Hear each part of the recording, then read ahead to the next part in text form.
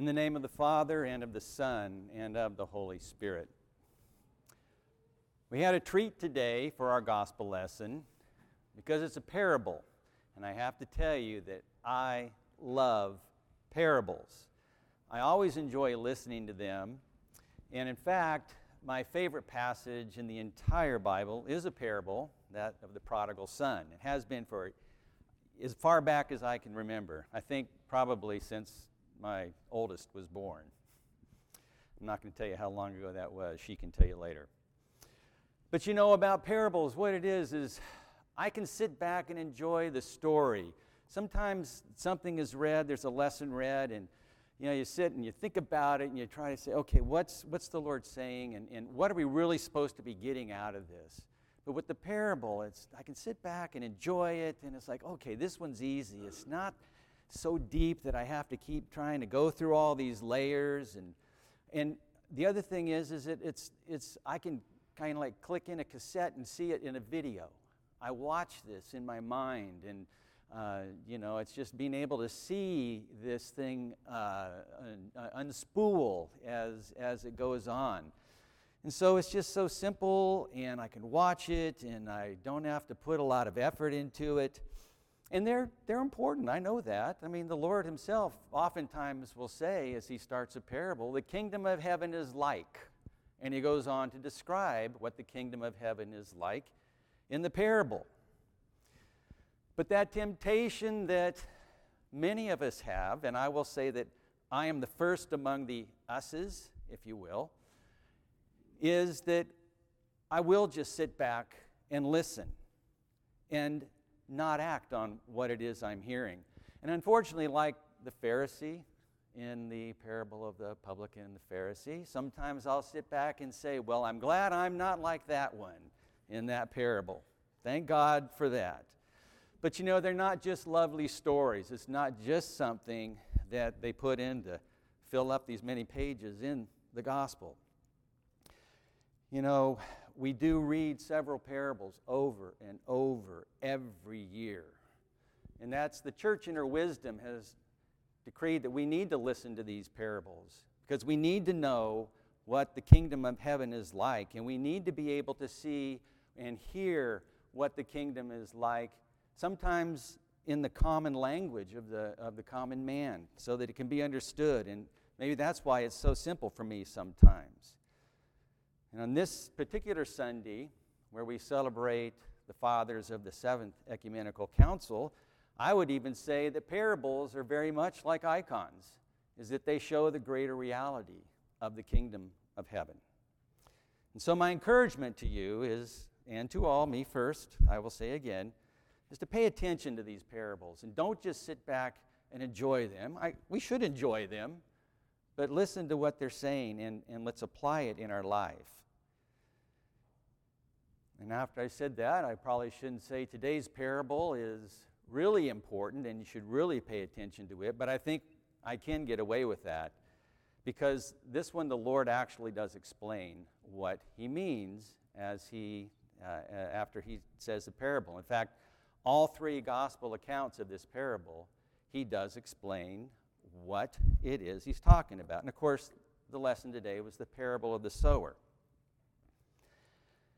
Now, he wants to make sure there's no mistaking what he's talking about when he mentions all these things that he's gone through. And I think I start out, there's younger people here, I don't know if you really know what sowing is. We're not talking about needle and thread. We're talking about throwing seed, literally throwing seed out into the field and letting it grow. And it's not just a random throwing. And by the way, it's still done today. Many countries still do it. They don't have the mechanical things we have here. And if the operation is small enough, even in this country, they still sow.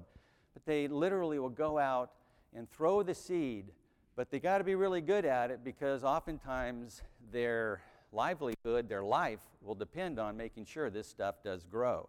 So it's not just thrown at will and letting the wind carry it where it will. Well, in the lesson today, Christ himself is the sower. He's the one that is sowing the seed. We're the soil. Our hearts and our minds need to be prepared to accept the seed, just as the farmer who sows the seed in his field has to make sure his field is prepared before he sows the seeds. Well, the Lord says to his disciples afterwards, when he explains what the parable was, and he says, well, the seed is the Word of God, and that's what we've heard, what we hear, and what we see. And the Lord himself, of course, gave that to us. And he goes on and he explains there's 4 different types of soil. And the first one, of course, he talks about as the sower sows the seed. He said, some fell along the path, and it was trodden underfoot, and the birds of the air devoured it. Well, I'm not a farmer, certainly, and I'm not really even a gardener. My wife has prevailed upon me on a few times to go out and help her in the garden. Usually it's to, hey, I want to start a garden, so you need to go get some dirt ready for me. And so I'll go out there with my garden rake, and I'll get down there and get ready to, I think, okay, this is going to be easy, nice day, and that rake hits the ground and bounces right back at me. And so it's like, okay, scrape a little bit. There's no scratches even in that dirt. So I'll get my shovel out, and I'll go and I jump, and I hit that shovel, and I get about a half-inch little divot in the ground. And about then, I'm wondering, who sinned, Lord, me or my parents? And I think we all know the answer to that question. But that ground is so hard. If we were to try to plant anything in it, it'd just be like putting seed on the sidewalk. There's just nothing there. And the Lord says about those who have that type of soil in their hearts, that they're the ones along the path are those who have heard, and then the devil comes and takes away the word from their hearts, that they may not believe and be saved. These are the ones whose hearts and minds, they are as hard as concrete. And the seed just bounces and will just go wherever the wind may blow it at that point. And we've seen these types of people. They're not just ambivalent about what we do. They'll mock us, and they hate us, and they actually work against the Word of God. And we need to be sure that we are tilling our own hearts to be certain that we don't have that hardness of that soil, so that the seed of the Word of God can get into our hearts and grow and take root. Well, then the second kind of soil the Lord mentions, he says some falls on the rock. And as it grew up, it withered away because it had no moisture.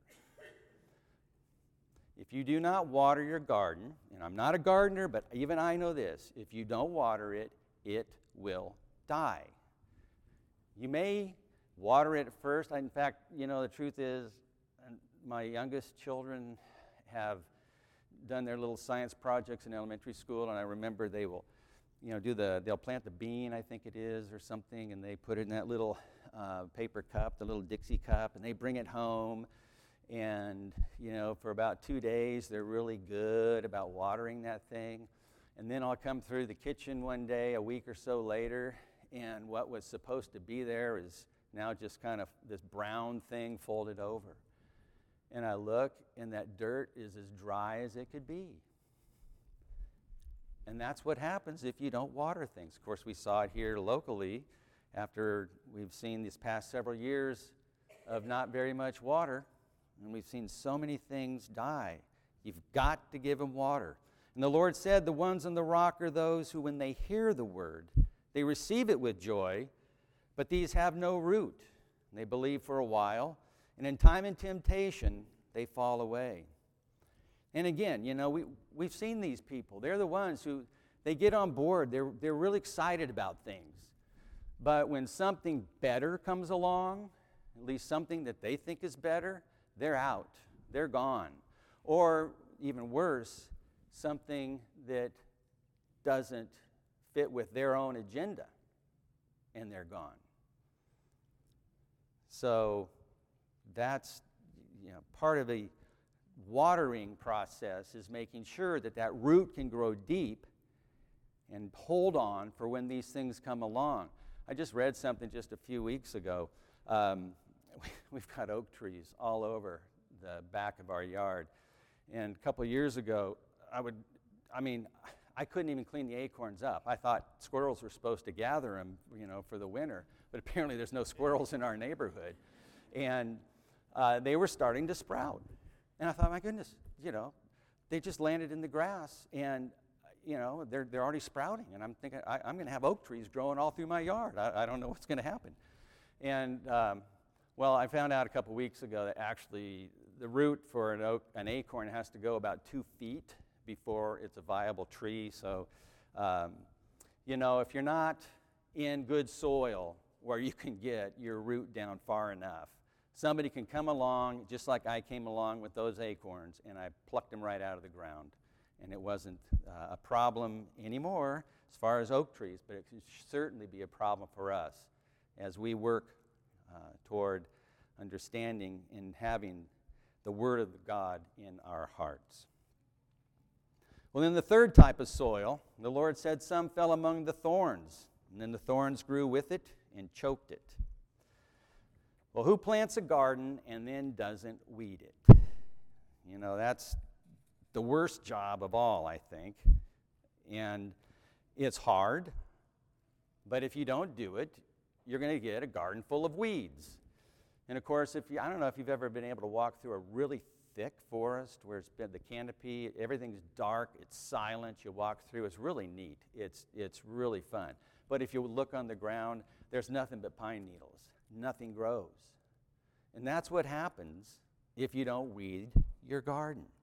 And the Lord says about these people, as for what fell among the thorns, they are those who hear, but as they go on their way, they are choked by the cares and riches and pleasures of life, and their fruit does not mature.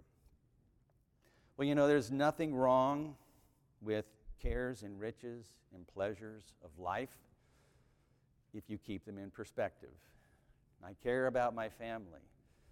Obviously, it's okay to be rich. Some people tell me that anyway. And I like pleasurable things as well. But if we let that get in the way of the Word of God, then it's going to die off. And there will be no fruit. All you have is a plant, and there's nothing there. All these things we have, and because of these fires up north, and I was thinking a little bit about, these people who had to just leave literally with seconds warning.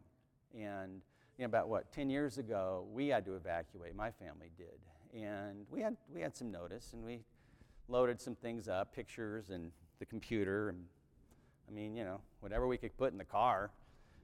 But the truth is that there's really nothing that there is in my house of things that I really care that much about. But for me to go get rid of that stuff now, that's the hard part. And so, I need to work on that kind of weeding. We have to till our hearts and minds to weed out those things that will choke off the Word of God. And then it says some fell into good soil, and it grew, and it yielded 100-fold. Now, our garden has yet to yield 100-fold, but anybody who does garden knows that these are the things you have to do to get that kind of production out of your garden. You've got to till the soil. You've got to break it up, make it soft. And then you've got to water those seeds once they've been planted and weed it. I don't know why weeds grow faster and better than anything else, but that's what happens. But you do those things and your garden will flourish. And that's what the Lord says about us, about these seeds that fall in this type of soil. And as for the good soil, they are those who, hearing the word, hold it fast in an honest and good heart and bring forth fruit with patience. And just as it is in a garden, bringing forth that fruit is the goal, and we want to have good soil to make that happen. But it is hard. It is not easy. It takes work. You can't just sit back and listen to these things, run the video in your head, and then hope for coffee hour donuts or whatever. But we have a job to do, and it is going to take effort on our part. We need to get the soil of our hearts ready for the seed, the Word of God. We have to work to till the soil, breaking apart the hard parts, making them soft and ready for the seed. Then we have to water that soil, water our hearts, and that seed will grow. Then we have to weed it, make sure we keep that stuff out that shouldn't be there. How do you do all this? Well, one thing is what we're doing right now. We're in here, we're tilling, we're watering, and we're weeding during the Divine Liturgy. I walked through the hallway this morning, saw them getting ready to go with the atrium. That was tilling and watering and weeding. The youth group, coffee hour, anytime we get together, reading the Bible, that's what it is we're doing. So enjoy the parables. Don't just listen.